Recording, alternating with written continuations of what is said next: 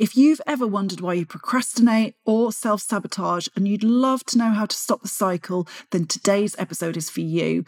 So that's pretty much everyone ever then. Today's guest is going to be helping us to unpack some of our more unhelpful habits, the ones which will quite often stop us from making the changes that we would love to. And she does that from the perspective of childhood conditioning and childhood trauma. I think this is going to be really, really fascinating. Our brains are wonderful things, but they can also have a habit of getting in our way sometimes. But by the end of today's episode, you'll have a few strategies that you can put into place right now to help you move beyond that conditioning and towards finding your purpose and creating success in all aspects of your life. Welcome to the Busy Woman's Guide to Fitness and Wellness podcast, bringing you a weekly dose of fitness and wellness inspiration as we explore together how to get motivated and create a realistic and achievable way to stay active within a busy life, while stepping away from guilt and the diet roller coaster for good. Together, we'll unpack some of the myths and unhelpful messages from the traditional fitness and diet industry so that you can find a better, kinder, more helpful way to fit exercise and wellness strategies into your life, improve your confidence and feel amazing. I'm your host, women's fitness and wellbeing coach Alex Hubble, founder of ChickFit, mum of two, and a firm believer that exercise and eating well can go hand in hand with chocolate, wine, and lots of rest to create a happy life. You can find out more about me at chickfit.co.uk or head to my social media channels at AlexChickFit.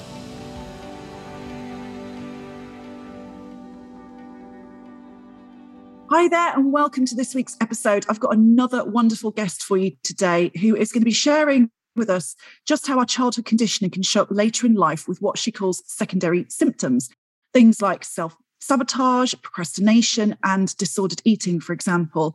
I think many of us can relate to at least some of these to some degree or another. Janine Wirth, aka the Trauma Whisperer, is an internationally recognised trauma expert who helps women around the world heal from unresolved trauma and painful experiences using a combination of psychotherapy, clinical hypnotherapy, and coaching to help women find their purpose and live life to the fullest.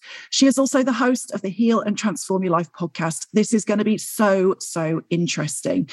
And today we're going to delve into some of this, particularly in relation to exercise, to self-care, and ultimately our relationship with ourselves so that we can learn to step out of our own way a little bit, learn to create the kind of success that we want in all areas of our lives.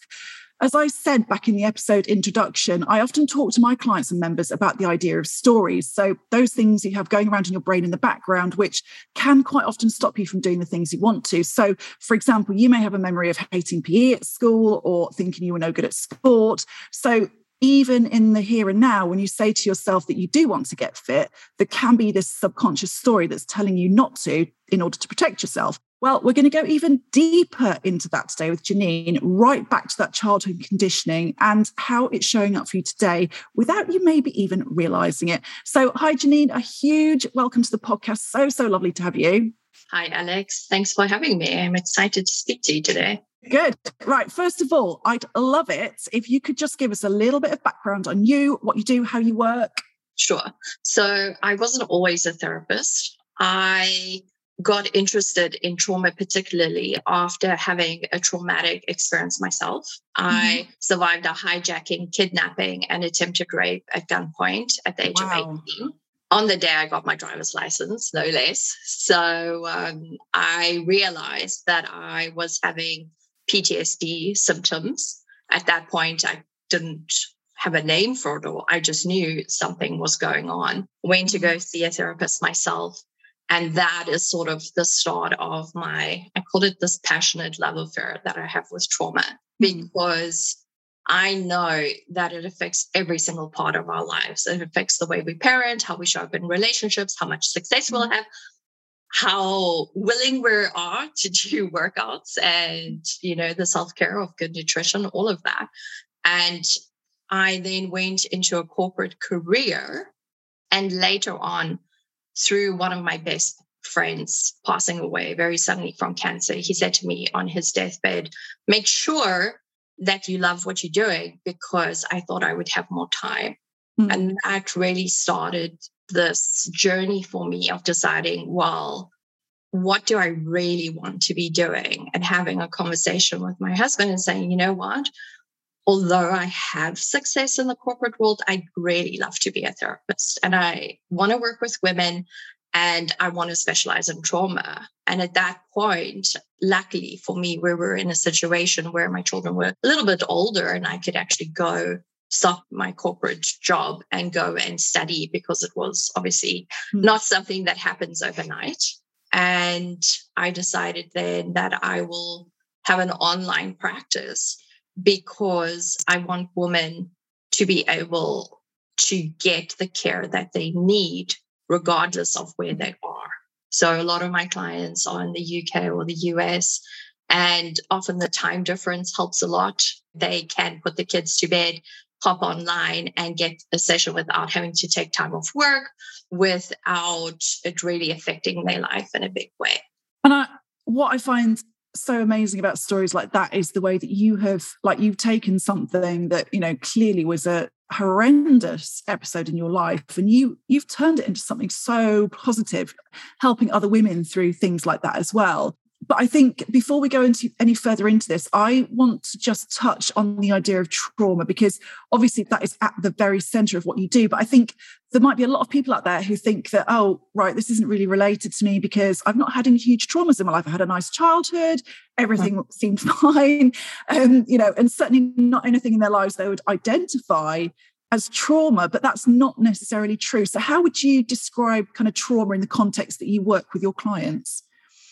I love that you mentioned that, because, Hollywood has given us this idea that trauma is the war veteran coming home and having severe PTSD, or it's a horrific incident like I had myself. But the brain doesn't see trauma like that. The brain sees trauma as any event that is scary, shocking, makes us fear or have that feeling that we're not safe. And it's anything where we feel that we can't cope with what is happening at the moment. So you can imagine, the younger we are, the more susceptible we are to the brain experiencing trauma, because we're not mature enough to handle the situation. So trauma can be being bullied. Yeah. That's a traumatic experience. It can be having parents that meet your needs, but they're emotionally not available. Mm-hmm. So emotional neglect, that is a form of trauma. It can be, often women will say to me, well, I was bullied for 10 years during my teens, but at least I wasn't raped, kind of thing. They think that that's the only thing, or that they have to compare and rate trauma. It doesn't work like that. The brain does not care. It does not have a rating system. Society has taught us that. And all it cares about is, I have this emotional wound. I need you to take care of it. And then that's not even taking into account personalities. A lot of people are more sensitive, and they can be really affected by something that someone else wouldn't even notice. So there's a lot of things that play into it. And I always say, I've never met a person that has not experienced some form of trauma. Just because you don't recognize it as trauma doesn't mean that that is what's really going on. Yeah. And I think that is, that's like a real trait, isn't it? That we minimize our experiences and we kind of go, well, at least this was good, and at least that was good, and at least that didn't happen to me, because, at least I'm not that person. And that tends to make us minimize our own experience and kind of bury it under the carpet, because we feel a bit silly almost for that even being a thing for us, I call that toxic positivity. It's like when someone's trying to tell you about their experience and you're like, oh, don't worry, you'll get over it. Don't worry. Everything happens for a reason. And so can you just hold the space for that person and let them acknowledge what they are feeling, what they've gone through? But we're just like, okay, let's go on to the next thing. And in reality, we are basically just teaching ourselves and people around us that it's not safe to feel our emotions, that our feelings aren't valid. And, I remember reading something a while ago. I've got, my kids are 12 and 9, and my daughter especially, she's just started secondary school, and, she's settled in pretty well. She's got lots of friends. She's quite happy there. But there is, particularly over, all the pandemic and having to isolate several times and being off school, she had moments where she was clearly feeling very anxious and she was feeling very sick about things. And she found it really quite hard to go back time and time again. And I remember I'd read something that sort of said, your kids don't want you to solve their problems for them. They want you to just be there and to just say, yeah, this is rubbish. This is rubbish right now. And I totally get it. And it sort of changed a little bit the way that I related to her, actually, because like you say, I wanted to try and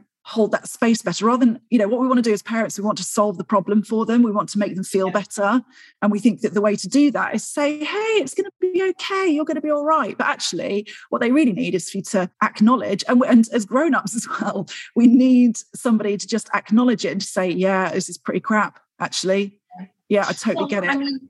Think back to your own childhood. How often were you told by a well-meaning teacher, adult, grandparent, oh, come on, don't cry about it, calm yourself up. And that's just teaching us that our feelings are not important.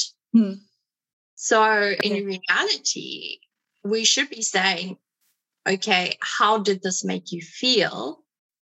Because all that they need is that little bit of acknowledgement. But if you're continuously shut down like that, it's no wonder as an adult that you don't know how to communicate or that you can't speak your truth in relationships, because that's conditioning that we are taught on a daily basis over and over again. Definitely. So how do you find that kind of trauma will show up for women? And what are the things that we tend to do which might be indicative of something that maybe needs to be resolved? Okay. So, well, specifically for your audience, people that have this idea, right, I'm starting this new fitness plan, or I'm going to start eating really clean. And they start off well, and then all of a sudden, it's like somebody just switches off that light in their brain, and there's zero motivation. There's all this procrastination. And very often I say, it's got nothing to do with willpower. We've been taught this nonsense that willpower. Oh, yeah. Nothing to do with willpower. If you are procrastinating or self-sabotaging your efforts, because obviously you have this desire to be fit and healthy, there's usually an underlying reason that your subconscious mind is holding on to. So we call this duality. You want to be fit and healthy, but then for some reason, maybe if you've experienced, I had this with one of my clients, she was a very early developer. So older boys and young men started hitting on her when she was barely 12, kind of thing. And that felt very scary to her. So in her mind, she didn't want to be sexually attractive because she didn't want that negative attention. It was a binge eater. And we could trace it back to an alcoholic father that told her, I wish she had never been born. And every time that she was made to feel not good enough through a boss or a friend or whatever, her solution was chocolates, because that's how her mother used to make her feel better. So the first thing, and I tell this to all my clients, is you cannot change what you're not willing to acknowledge. The first step is acknowledging, you know what? I have tried to do this year after year after year, and I've never succeeded. Maybe it isn't my lack of willpower. Maybe there's something going on beneath the surface that is causing me to show up in this way. It's really interesting you say that as well, actually, because I'm forever telling people, just forget about willpower. Willpower's a load of rubbish. It really will only get you so far. And if you're going to start blaming yourself for not doing stuff because of your lack of willpower, then you're on this never-ending cycle of failing over and over again, because nobody's got the willpower that's going to take them through for the entire week, the entire month, the entire year. It isn't going to happen. And I think like you say, we assume that it's some like fundamental lack in us, but actually it's something much deeper than that, for sure. Yeah. If you are in a war with your subconscious mind, which is like the pilot of your decision-making process, it takes a lot of mental energy, because you're basically the entire day, every single day, having to talk yourself into doing something. And most people do not win that fight, because your subconscious mind will come up with 100 different reasons why what you want to do is a bad idea, because its primary job is to keep you safe. Yeah. And, that's another thing that I often talk about is this idea that we say, right, I want to get fit, for example, and we do on the surface, we believe that we want to get fit, but what is going on in our sort of primitive mind is that it's saying to us, that's not what you do. I don't know what the outcome of this thing is going to be. So that doesn't feel safe to me. So I'm going to stop you from doing that.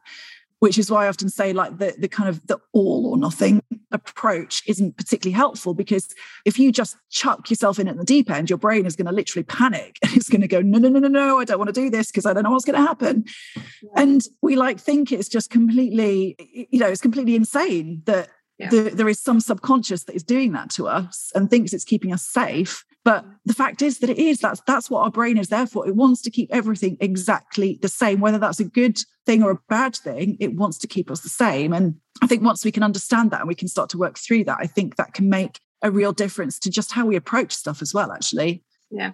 I mean, let's take the PE example, because a lot of women have had bad experiences there.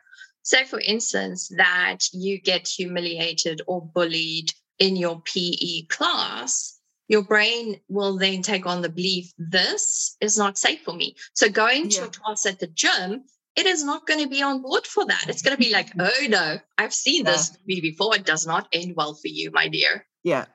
And then women can't understand why year after year they sign up and then they maybe go once and then they can't do it anymore. And that's because your brain is saying, and it will come up with brilliant excuses. You've got a headache. You feel tired. Today's not a good day. All of these things, because its main job is to persuade you that this is not a good idea. Yeah. Yeah, definitely. But it's not what happens to you physically. And a lot of people need to wrap their head around this, because when I say it at first, you're going to think that is not true. But just hear me out. The body heals.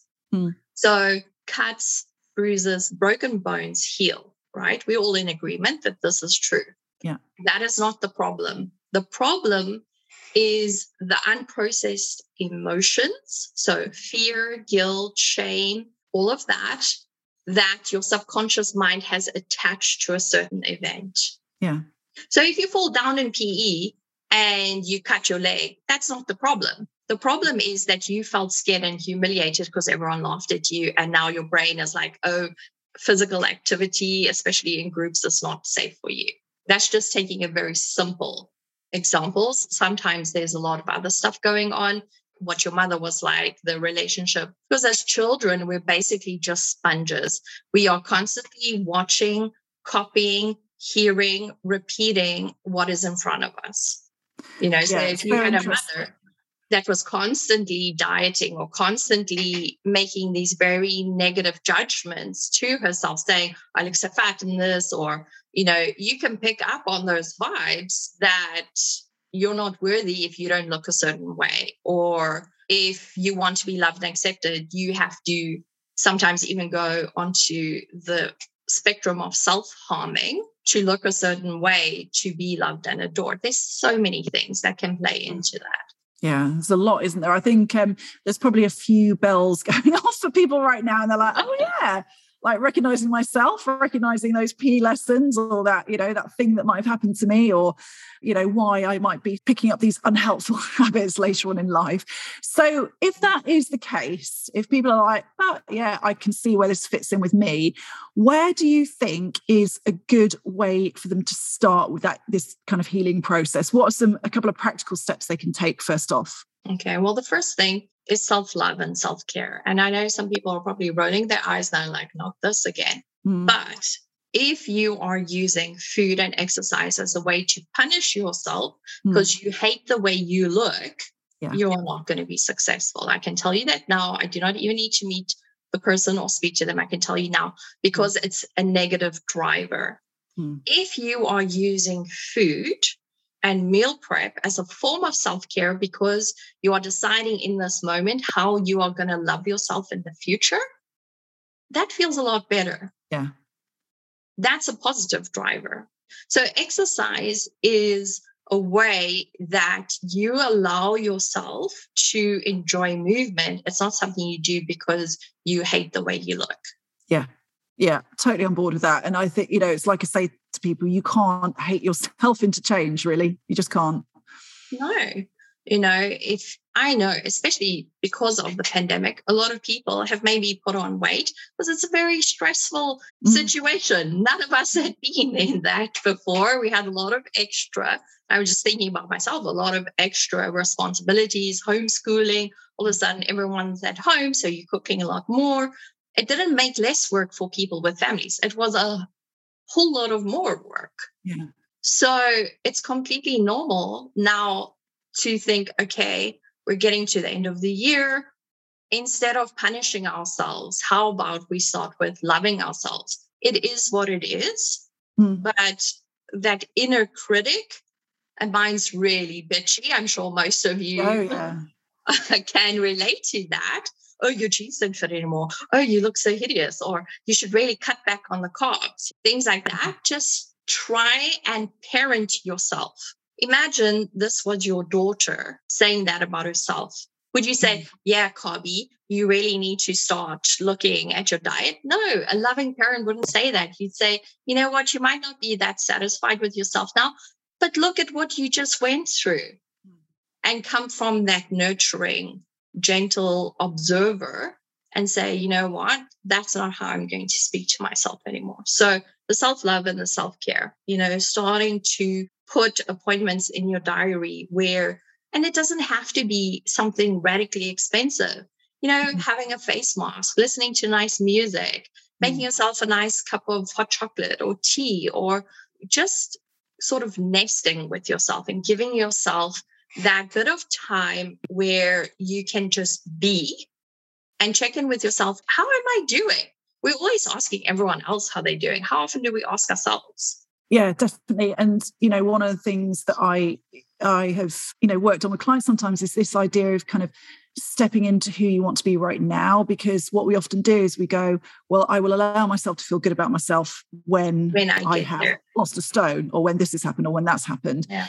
And what I'm saying to people is, you're going to spend your life doing that. And that's because I see women who have spent their lives doing that. They've been dieting for the last 20 years saying, oh, well, I'm not there yet, but when I do lose this weight, then everything's going to be okay and I'm going to feel great about myself.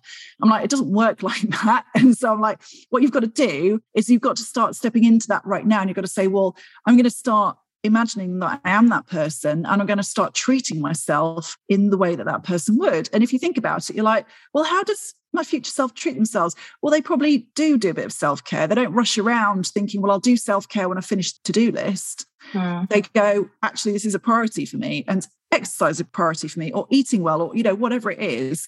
And, I think that concept is something that definitely I've come to understand more and more, the more that I've sort of read about that stuff. It's really interesting. Alex, you will not believe how many women, when I start working with a woman, I ask them to make a list of stuff that they love. Most of them do not have themselves on that list. Do you know how long that list is before they think to put themselves on the list? Yeah. Yeah, I can well imagine. Because when I say to women, tell me what you love, they hardly ever mention themselves. So this shows us how we think about ourselves and how we treat ourselves and how we look at the whole journey. Instead of having gratitude for the journey and saying, you know what, we've been through a whole lot together. Your body has supported you through pregnancies, eating disorders, abusive relationships, and actually taking a moment and saying, okay, you've done so much for me. Let me do something for you. It almost feels selfish, doesn't it? Because we spend our lives thinking about other people and what other people need. And so the idea of thinking about ourselves almost feels like, well, I can't do that because that feels selfish. I must look after everyone else. And it's like, these things are not mutually exclusive. It's not one or the other. You can do all of, you can look after other people and look after yourself at the same time. Like there's nothing to say you can't do both of those. Everyone knows that saying, you can't pour from an empty cup, right? And I call BS on that whole thing, because everyone thinks they're doing well if their cup is half full. And I'm like, no, the cup is for me. Imagine if you and I met at a coffee shop and you had a cup of coffee and I had a cup of coffee. You wouldn't start drinking out of my cup, right? Well, I hope most people wouldn't. So my cup is for me. It needs to be full for me to be the best mother, the best partner, the best therapist, the best business owner that I can be. What spills over from my cup is for my family, my clients, my friends. But women don't realize that. They think if their cup is half full, they're doing well. And it's like, honey, you're not. Yeah, definitely. And I think as well, going back to what we were saying before about, you mentioned about talking, you wouldn't talk to your child in the way that you would talk to yourself. You would be loving towards them, and you'd be really accepting towards them, and all that kind of thing. And I think that spills into this as well, because what happens is our kids don't learn from what we tell them to do. They learn from seeing what we do and how we treat ourselves. Now, if we are forever rushing around, trying to spin all the plates, never looking after ourselves, then our kids pick up on that, and they believe that that is also the way that they've got to be as well. And, we wouldn't want our kids to think that that's how they had to live the rest of their lives, right? We would want to think that they can live their lives feeling good about themselves, looking after themselves, taking some time out. So if you want your kids to do that, then you've got to do it for yourself now, because they're going to learn from you. I'm laughing because my 11-year-old daughter is so good with self-care. Sometimes she'll come and tell me, if you need anything out of the bathroom, go get it now, because I'm having a self-care day. And she will go in, she will light the candles, she will do the bubble bath. You'll hear like spa music coming out of the bathroom. She's got her face mask on.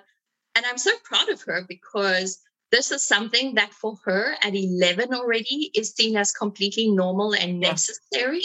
Yeah. I've seen her say to her friends, I can't today, I'm busy. And her busy is her self-care spa day. Oh, wow. So when I look at that, I'm just so happy, because if she knows that at 11 already, imagine what kind of person I would have been if I had known that at 11, Yeah, no, totally. Same as my 12-year-old daughter. She spends a lot of time in the bath.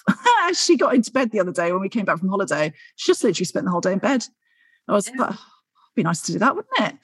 Right. Okay. So to finish it off today then, Janine, I'd love it if you could just tell us a little bit more about where everyone can find out a bit more about you. Sure. So Instagram is probably the best way to connect with me. I am at therapist_Janine Wirth, WIRTH. And for anyone that is looking to start this journey and trying to do a bit of investigation, or maybe you just already know that your childhood wasn't great, I would like to give them a free guided hypnosis called Heal Your Inner Child. That is just going to do a bit of emotional looking at what is actually in your subconscious mind and just help you take that first step to clearing out that junk. Brilliant. Because a lot of us are holding on to a lot of stuff, then we don't even know that it's right there. Sure. And I think I'll be downloading that as well. Actually, I've been trying a bit of recorded hypnosis lately for a couple of other things, and I've really enjoyed doing it as well. Actually, I find it really relaxing. So I'll definitely be downloading that myself as well. And of course, we'll put the links to your Instagram and to that free hypnosis into the show notes as well. So that was amazing. Thank you so much for joining me today, Janine. It's been a real pleasure chatting to you, and I know that you will have given listeners a lot to think about today. Thank you, Janine. Another brilliant guest. And as she mentioned, if you want to find out more about her, you can head to her Instagram and you can find her guided hypnosis. The links to both of those things are going to be in the show notes. It's been a total pleasure to spend another episode with all of you out there. And as always, I'd love any feedback and ratings that you'd care to give me. I'll see you next time. Thank you so much for joining me today for the Busy Woman's Guide to Fitness and Wellness. Don't forget to come over and join me on my social media channels at AlexChickFit for plenty more inspiration.